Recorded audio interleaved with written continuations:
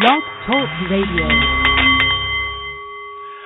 Ladies and gentlemen, good afternoon. The Nepalese meditation bowl is chiming, and that means it's time for The Art of the CEO, the show bringing you the most helpful and most fascinating people in the business community from around our globe.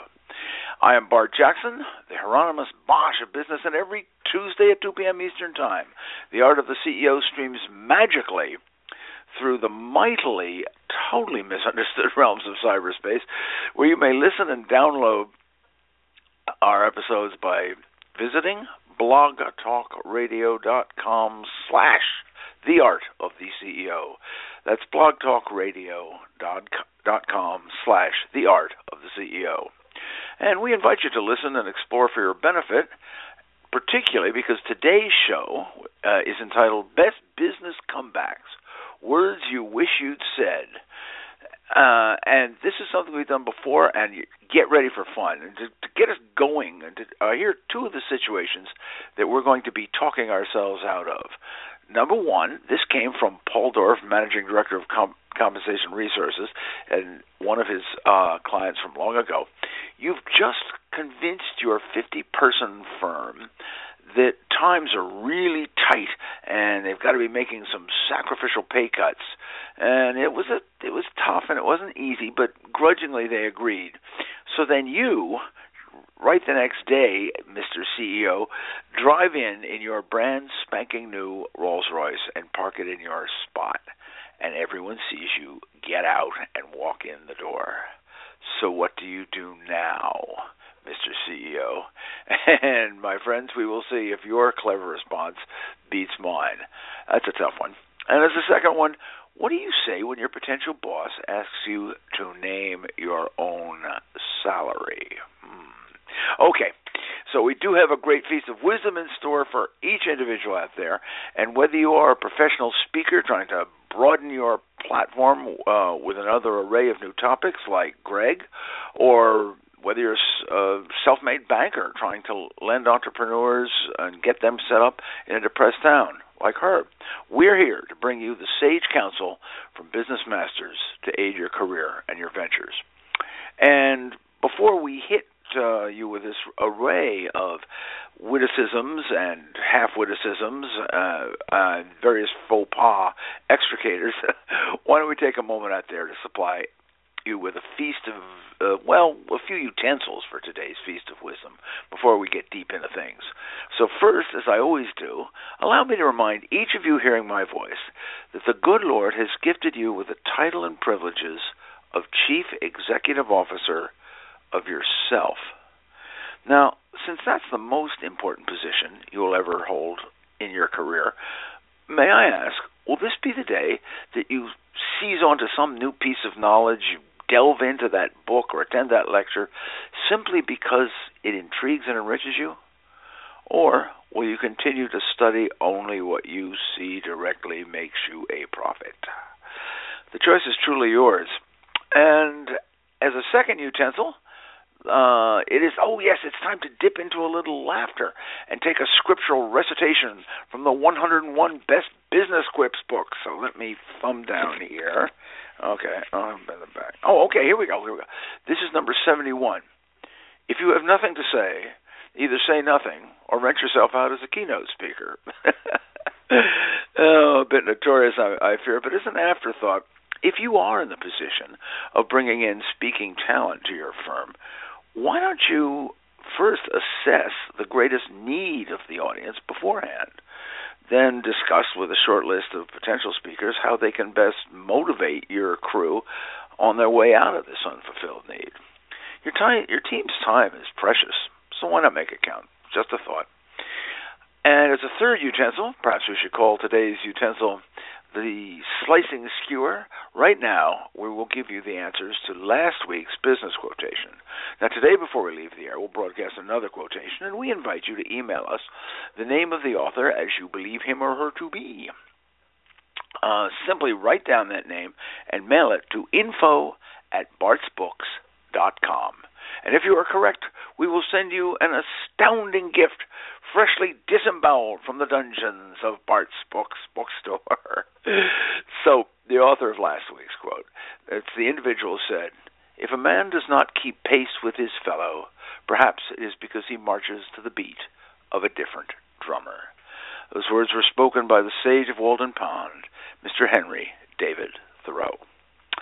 So now, with utensils in hand, why don't we address all those sticky business situations and see if we can get some truly flashy, clever, and just plain effective comebacks and have some fun on our way to doing it. So the first one came from an editor of a nationally known print magazine. And this happened when he first went there to get his first job, a big break, with this magazine. The publisher stood and said before him, "All right, Jeff, we're going to hire you. Now, what do you think you should be paid?" Now, that's unusual. In fact, I think in some states it's illegal, but it does happen. People, they say, name your price, and not always in a good way. So 95% of the people would probably come up, and I'm afraid poor Jeff did the same thing. "Well, I don't really know, sir. I think, well, do you think 40,000 would be too much? I mean, I could get by on less, maybe." No. This, now, let's try the shoulda said. "Well, sir, of course I do want to talk to you about growth potential before we start with any base number.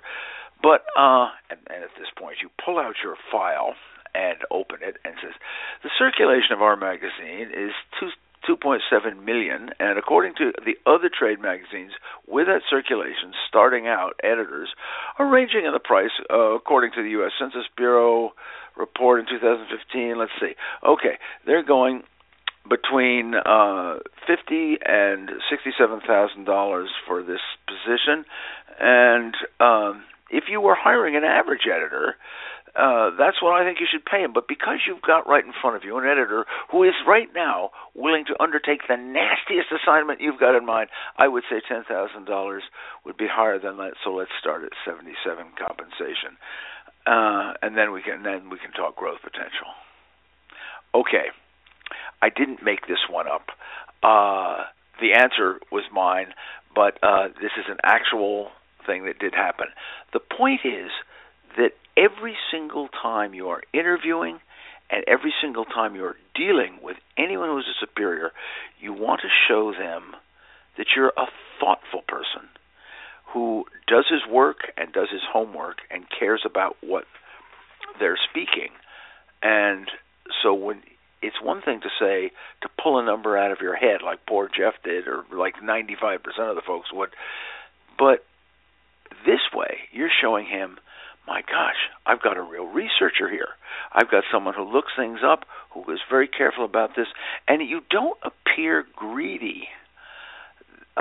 You just appear well-informed. And as to these other little bit, but because you've got right in front of you an editor who is willing to undertake the nastiest assignments, the reason I said that is you don't want to say, but because I'm such hot stuff, no one will buy it.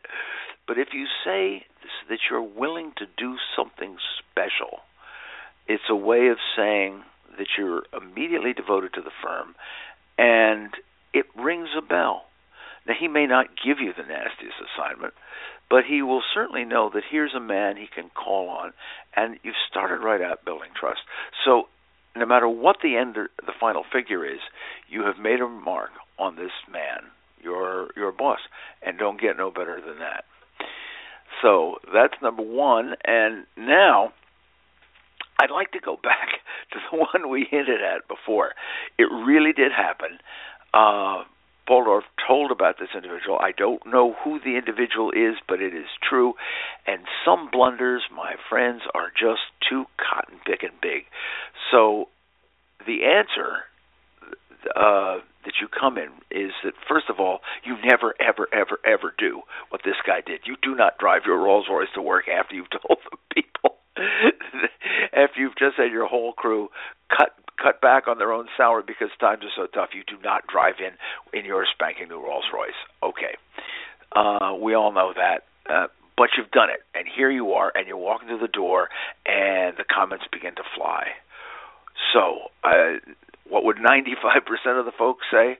Well, they say, it's my wife's car. I mean, she borrowed it from a friend, and I've been saving for this a long time, and boy, you should see all the payments I'm having to make, and I'll and backpedal. No, don't do it. You just make yourself look foolish. There's some things you can't get around, but you can mitigate it.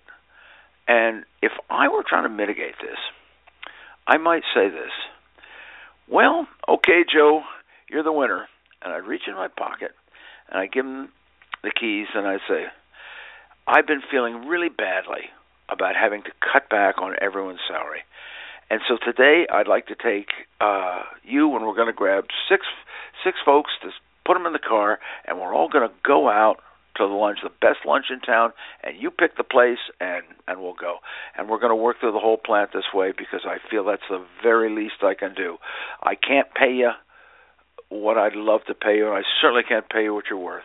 But this is just, think of it as just a little favor from me. It's all I can give you. Now, you haven't won yourself out entirely of this, but you have showed that you are concerned.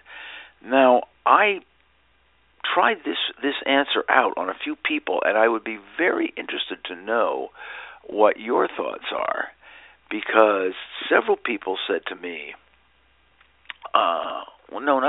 that they really liked it, but one person said, I think that would only build resentment, sort of like, here, boy, go take my car keys. And it's an interesting thing. That was my solution. I think it would work, but if you don't, if you think that that's a bad call, you just phone us right in and tell us so. You just pick up that number and dial 347-850-1785. Again, that's 347-850-1785. And give us your opinion on that one. I think it would be very interesting. And so now, let us move into business sticky wicket number 3. And this one was from, I can't mention the full name, but this was from the winner. This was written into me by the winner of the State Librarian of the Year Award. And I don't know what state. But at the dinner, she was given an award dinner for this, and her board member was supposed to come up and introduce her at the podium prior to her acceptance speech, which is all very pro forma. And the dinner was well, and it was in her honor, and she stood. The board member came up and called her up, and he says, well, what can I say? Everybody here knows Lorraine, and she certainly deserves this award. And then he sat down. That was it. It's like the old joke, you know. The guy gets up and he says, now here's a man who needs no introduction, and so he doesn't give one. He sits down. This actually happened. And so you think to yourself, you've got to say something. You've got to tell them who you are. I'm sorry, you have to tell them who you are. Slap my face for bad grammar. Don't let me ever use the accusative when I should have used the nominative again. What's the matter with me? Anyway, what do you say when you're just sort of left and abandoned there at the podium? Well, 95% of the people would probably look out of the crowd and say, well, thanks, Jim. As you can see, Jim, like the rest of our board, is a man of action rather than words, and toss it off and then sort of, hi, I'm Lorraine. I think what you might have said is try this one. This is what you should have said. See if you like this one a little better. Well, I really must thank Jim. He has paid me the compliment of assuming that whatever meager renown I possess, it has somehow magically blossomed into a national fame. And every profession in this room should have a board chair who thinks that well of them, I can tell you. Jim, I owe you a drink. So, this way, what you've done is you have turned it without making Jim look foolish. You have actually praised him for really what was a good intention on Jim's part. You have looked into this man, and not everyone is a public speaker. As a matter of fact, 99.78% of people are not very good public speakers. They're rather poor public speakers. And it's just as the truth. Did you know that 78.4% of all statistics are made up on the spot? But anyway, this one is one of those. And the truth is, Jim doesn't speak well. So you give him praise for what he does do well, and that is show confidence in you. I think that's probably the best you could do at this point. Now, ladies and gentlemen, time is absolutely sweeping by here. So you're listening to the Art of the CEO radio show, streaming live from blogtalkradio.com. And we have, as I say, slipped right on into the midpoint of today's feast. So why don't we pull back for a few moments and take a brief sorbet and allow me to introduce to you the company by whose good graces we are here today. And that firm is Prometheus Publishing, the creator of, among many other divisions, Bart's Books Ultimate Business Guides.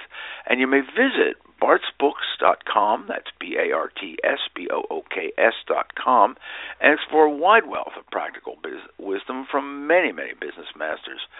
And this very day, Prometheus Publishing would like to invite you to look at a little wisdom that comes wrapped in the covers of a little laughter, and that is the book that's brought a little raucous fun and perhaps a grain of wisdom is the 101 Best Business Quips, which you just heard me thumbing through a little earlier. And for those unfamiliar with the term, a quip's a joke, son. It's since the mighty playwright Aristophanes, wise folks have known that the greatest wisdom comes wrapped in a little laughter. So in 101 Best Business Quips, we give you lighthearted jests, such as one you just heard, or the only difference between our boards are just like any other business group, except that they dress a lot better and their suits are better tailored and they have a lot more money to play with, or something silly like that. And we follow it up with a bit of an afterthought to ponder. Now, I know many of you have enjoyed this book, or many of you have subscribed to it. You've gone to bartsbooks.com. You have clicked on the little blue mailbox, and every week, winging to your door through mystical cyberspace comes a fresh new quip into your email with an afterthought. A lot of you get them that way. Some of you have even had the benefit of hiring the Quip Master, the one speaking to you right now, to come for your business event. And all I can say is he loves doing that. But now, coming soon, we have, for those who can't laugh long enough, we have a second collection entitled 102 Best Business Quips, all new and all as laughable as my wife finds her husband. But before I carry on any further, carry over, Harry, carry, or go over the edge entirely, allow me to haul myself back and let's come back with some clever comebacks for more awkward moments back into the mainstream of today's Feast of Wisdom.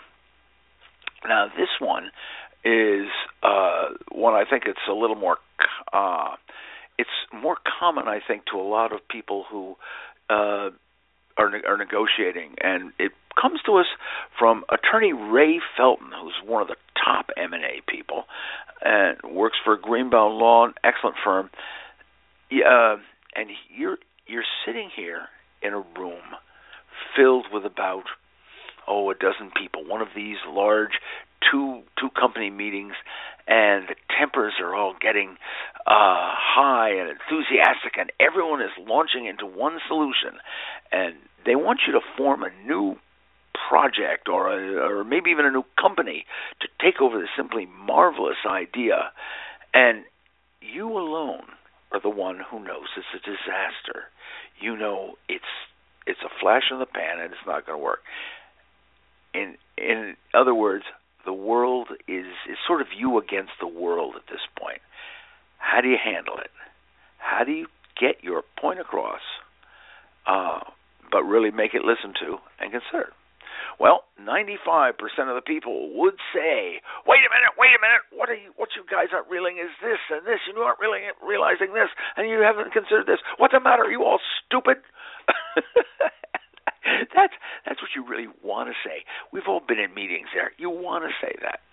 But I think perhaps a wiser course, that is, what you should have said, is absolutely nothing for the moment. You just sit there with your notebook open, perhaps your pen poised, you stare at each speaker and you say not a word. You look, perhaps you sort of mold the look on your face a bit askance. You appear that you are visibly scrutinizing each phrase, but you're giving no real sign of agreement at all.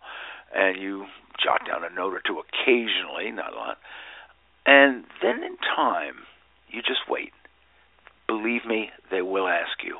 When everyone's talking in a room and you're sitting looking straight ahead, they will ask you. The goal is to let the quarry come to you, my friends. Let them say, Ray, you've been awfully silent these past several minutes.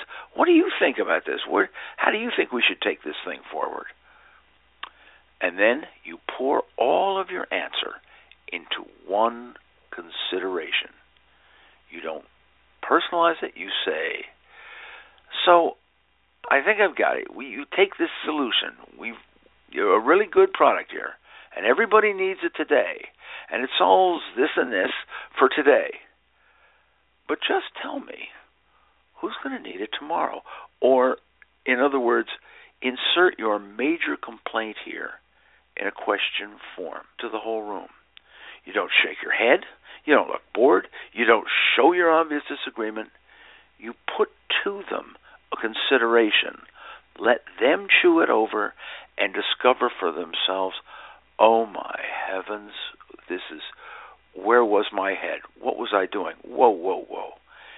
If I say that to myself, I'll believe it. If you tell me, I'll just think, here's a guy telling me I'm an idiot and I don't want to listen to him.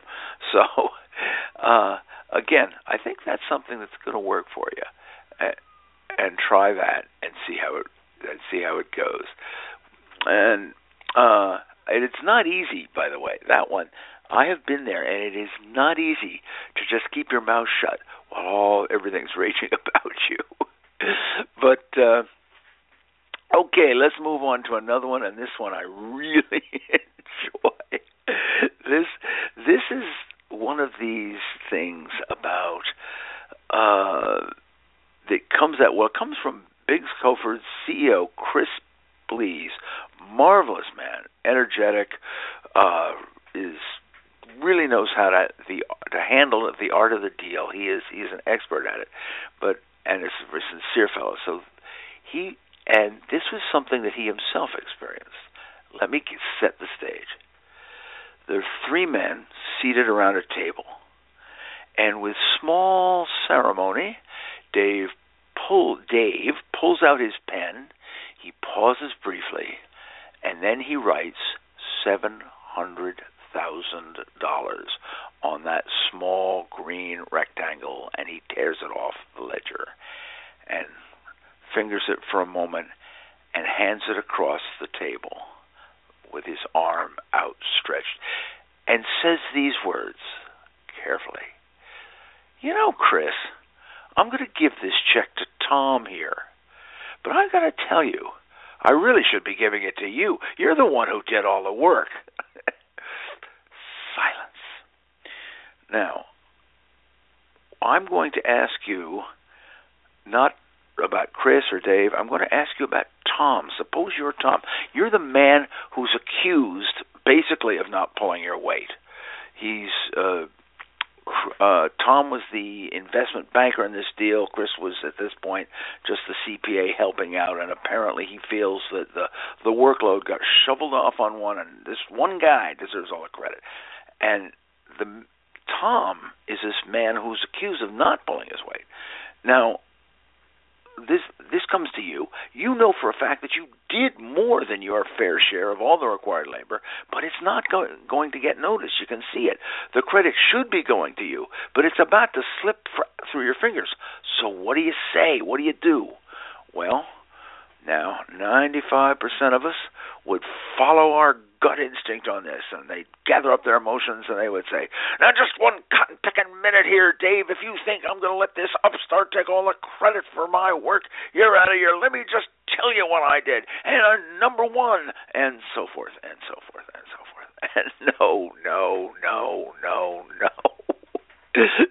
Oh, if ever there was a time not to go with your gut. First of all, pause for a minute and gather 3 solid contributions that you gave to this project, to Dave and his the project that he's paying you for, and with which Chris, or the other fellow who was given this credit, had virtually nothing to do and probably lacked the proper ability and knowledge to perform it. So you just pick those 3 contributions, put them in your mind for the moment, and say, and then respond, well, Dave, into whosever pocket your check falls today, the really sweet thing is that within 8 quarters, your own wallet is going to be bulging 7.5 times ROI, and the planning and timing we worked out came right to the edge, and everyone is going to get paid off handsomely. And then you let it go. That's all you say. You're contributing to an air of goodwill, a successful deal, but you've made a good point. Then immediately after the lunch, after the deal closing lunch here is over, you follow up with a written note that lands on Dave's desk within 2 hours of the deal closing, and it should begin, Dear Dave, I really did let you down on this. I should have much better kept you in the loop about the advantages I was crafting for this deal than you list the 3. But at this point, the only thing I can say is the best of luck, and the deal will go forward, and so forth and so on. Now, the point is, you say nothing defensive at the lunch, because you'd just be a mood chatter. Everyone is feeling glowing and resting that the deal got pulled off. So you keep that mood. You don't want to, because nothing you could say would not sound like sour grapes. There's nothing you could say. So, but you did by saying what you did to Dave, by saying that your wallet is going to be bulging 7.5 times ROI. It shows 2 things. It shows that you're aware of what he said. It shows that you have an immense knowledge about this deal. When you say 7.5 times ROI, it shows that you have really studied this deal. Chris did not do it all. You are as familiar with it as anybody, and then you put the 3 demands, 3 contributions that you've made in the writing. Don't do it in person, by the way. It's not worth it. Just put that out there. And Dave may come around, he may not, but that is your best possible chance for keeping the relationship with Dave. And at the same time, not setting yourself as sparring off against with Chris. Just a thought, my friends. I think it's something to do. We have another one, and I'm going to try to squeeze it in real quick here. And it's supposing you're accused of bullying. A worker comes in and complains to you, or you hear a side comment that says, you're a workplace bully. Now, 95% of us would say, heck, I never said any such things. I never gave you the slightest reason to complain. Now get back there to work before I fire your sorry self and set you on the curb. Well, no, you don't want to say that. But here's what you should say. I'm going to have to wrap it up quickly, but what you do is you say, okay, Robin, you must be right. Because if you're not happy in our shop, then obviously I am failing you as a manager. So let's fix that right now. Let's get this to be a happier shop for you. So you take Robin privately, you meet with her in a room where all alone, and you say, okay, show me right now. Tell me what I have said or done that is disturbing you. Give me the words, and we'll hash them out. And you see, you don't apologize, because what you are is you're a doctor here. You're not here to sympathize. You're here to mend the patient. And so you listen to it, you go through it, and say, well, how about if I said that? Would this work better for you? You become clinical. I'm afraid we don't have time to go into that one as deeply as I'd like, but that's something that I just had to stick in there.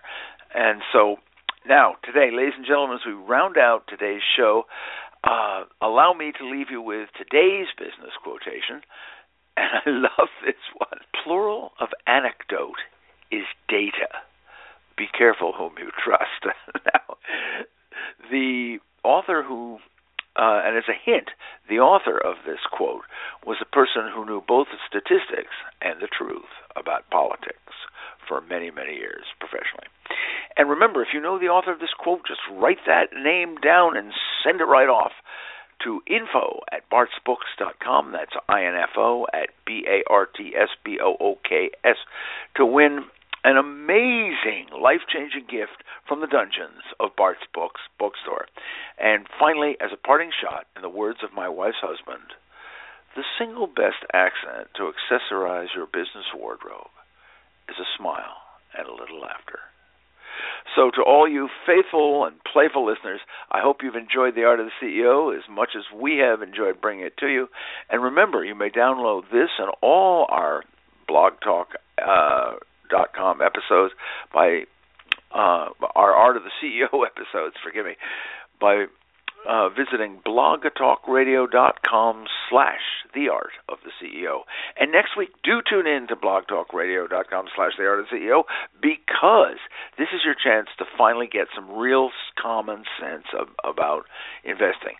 The no-nonsense, straight-shooting Mr. Daniel Goldman, a 4-decade broker, is going to break it down for us. No, he is not going to give you a good stock pick. Instead, he is going to teach you how to effectively and sensibly go fishing on the market all on your own. And my friends, you'll be dining on steak and caviar far into the future if you listen. So ladies and gentlemen, do tune in, and as always, it has been a privilege. I thank you.